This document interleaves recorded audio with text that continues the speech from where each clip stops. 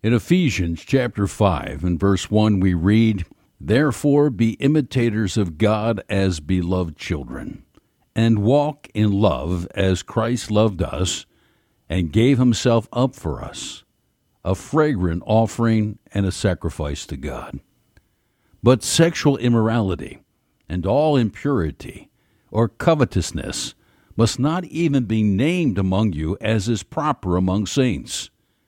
Let there be no filthiness, nor foolish talk, nor crude joking, which are out of place, but instead let there be thanksgiving." I was making my way through some archives, and I started to listen to a conversation I had some time back with Fred Stoker. Fred is the co-author of Every Man's Battle. He co-authored this with Stephen Arterburn. And as I took a few minutes to listen, I was so impressed by what Fred shared, so impacted by it, I thought I needed to revisit this and to share with you some thoughts as I share some of his comments. Fred is extremely honest. He's very open.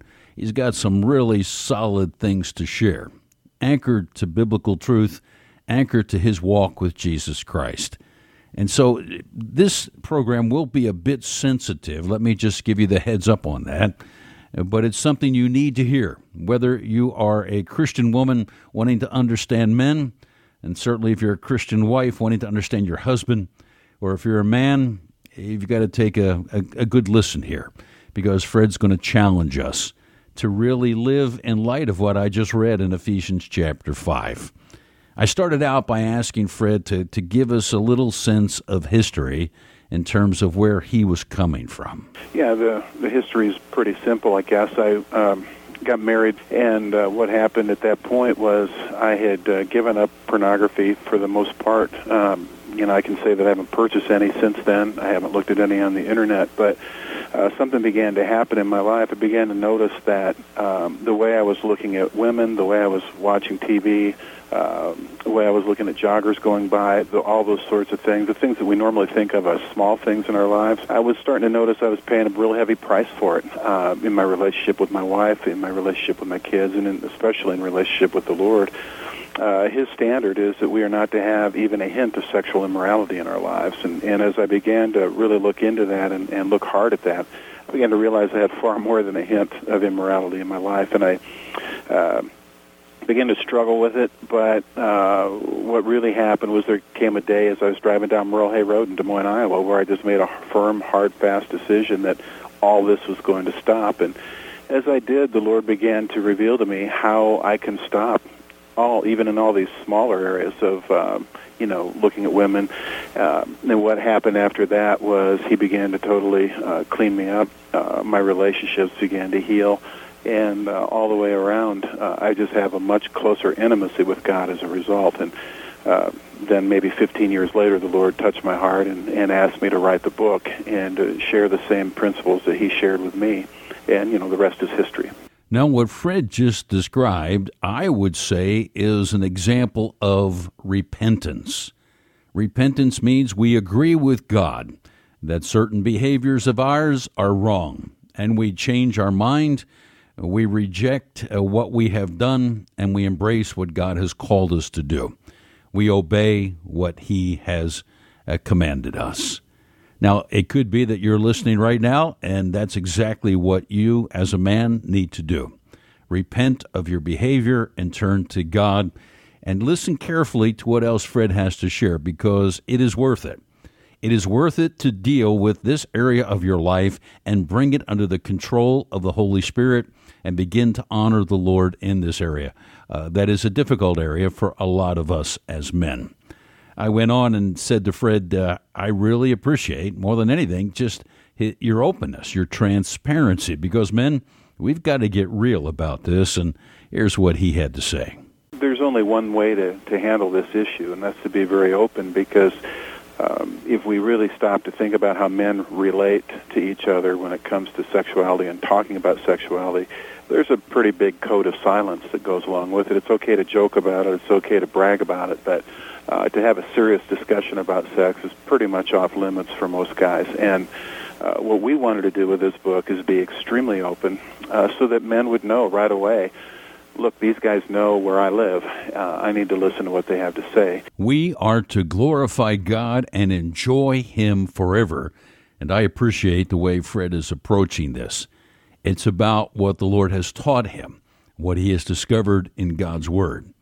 Men, for us to win this battle, and it is a battle, ongoing, getting more and more difficult, more and more intense each and every day in terms of the world in which we live, we have got to be committed to the Lord and wanting to honor Him. The bottom line, though, is we've got a problem, a number of problems. Yeah, we have the flesh, we have the world, and we have the forces of darkness. But in addition to all that, we have another problem, and that is in the body of Christ, let's just say there are mixed standards.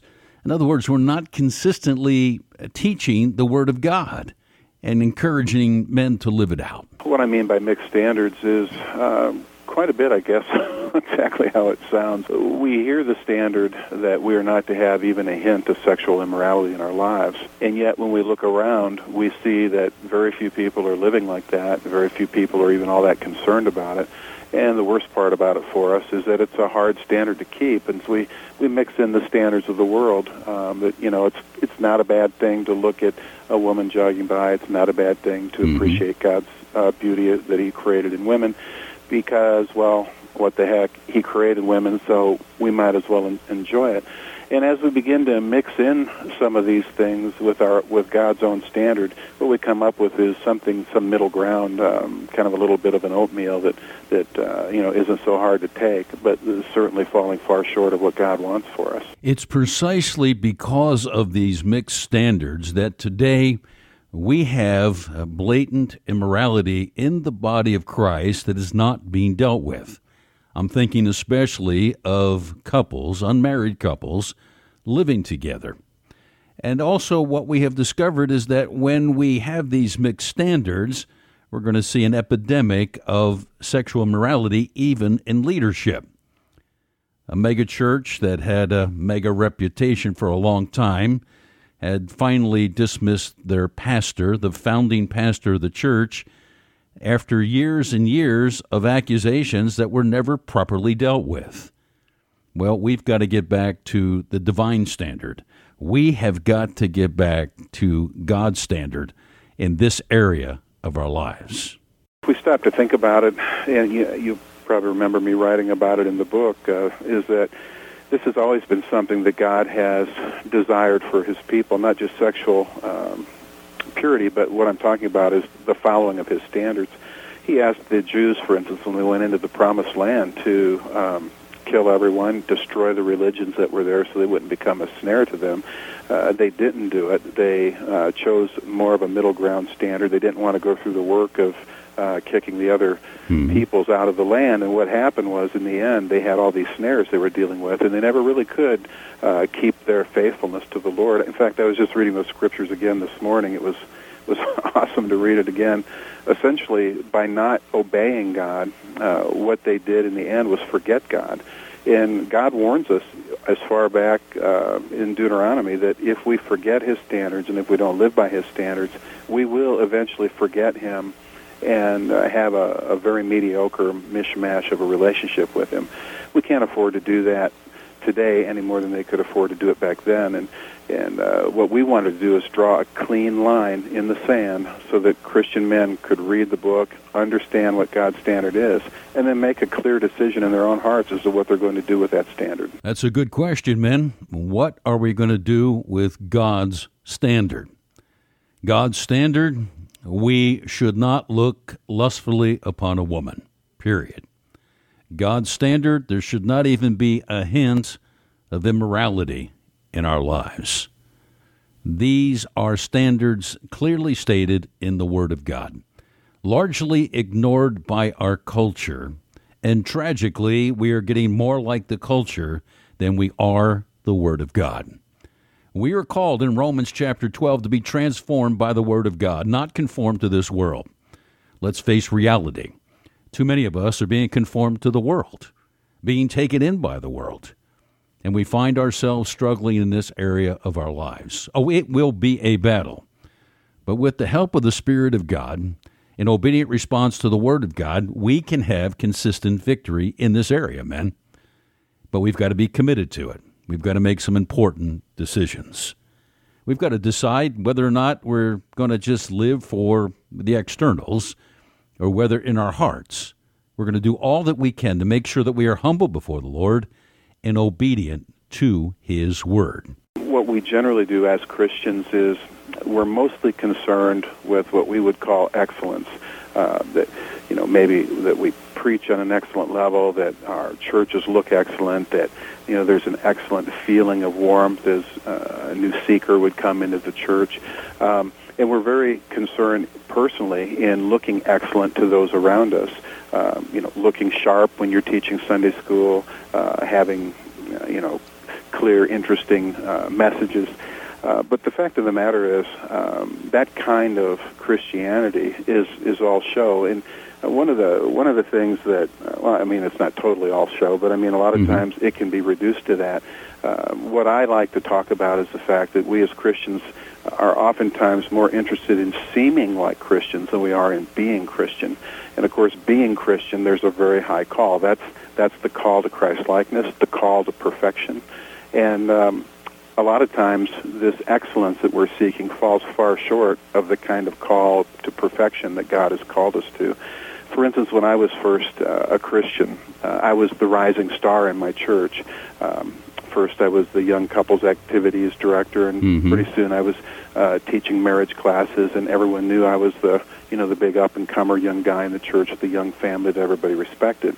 Well, during that whole time, I was looking at women improperly. I was doing things with my body that were improper, and this on the outside I looked excellent. But was I truly committed? Was I truly committed to that obedient, perfect way? No, I was not. You were listening to part of a conversation I had with Fred Stoker, who's co-authored the book Every Man's Battle.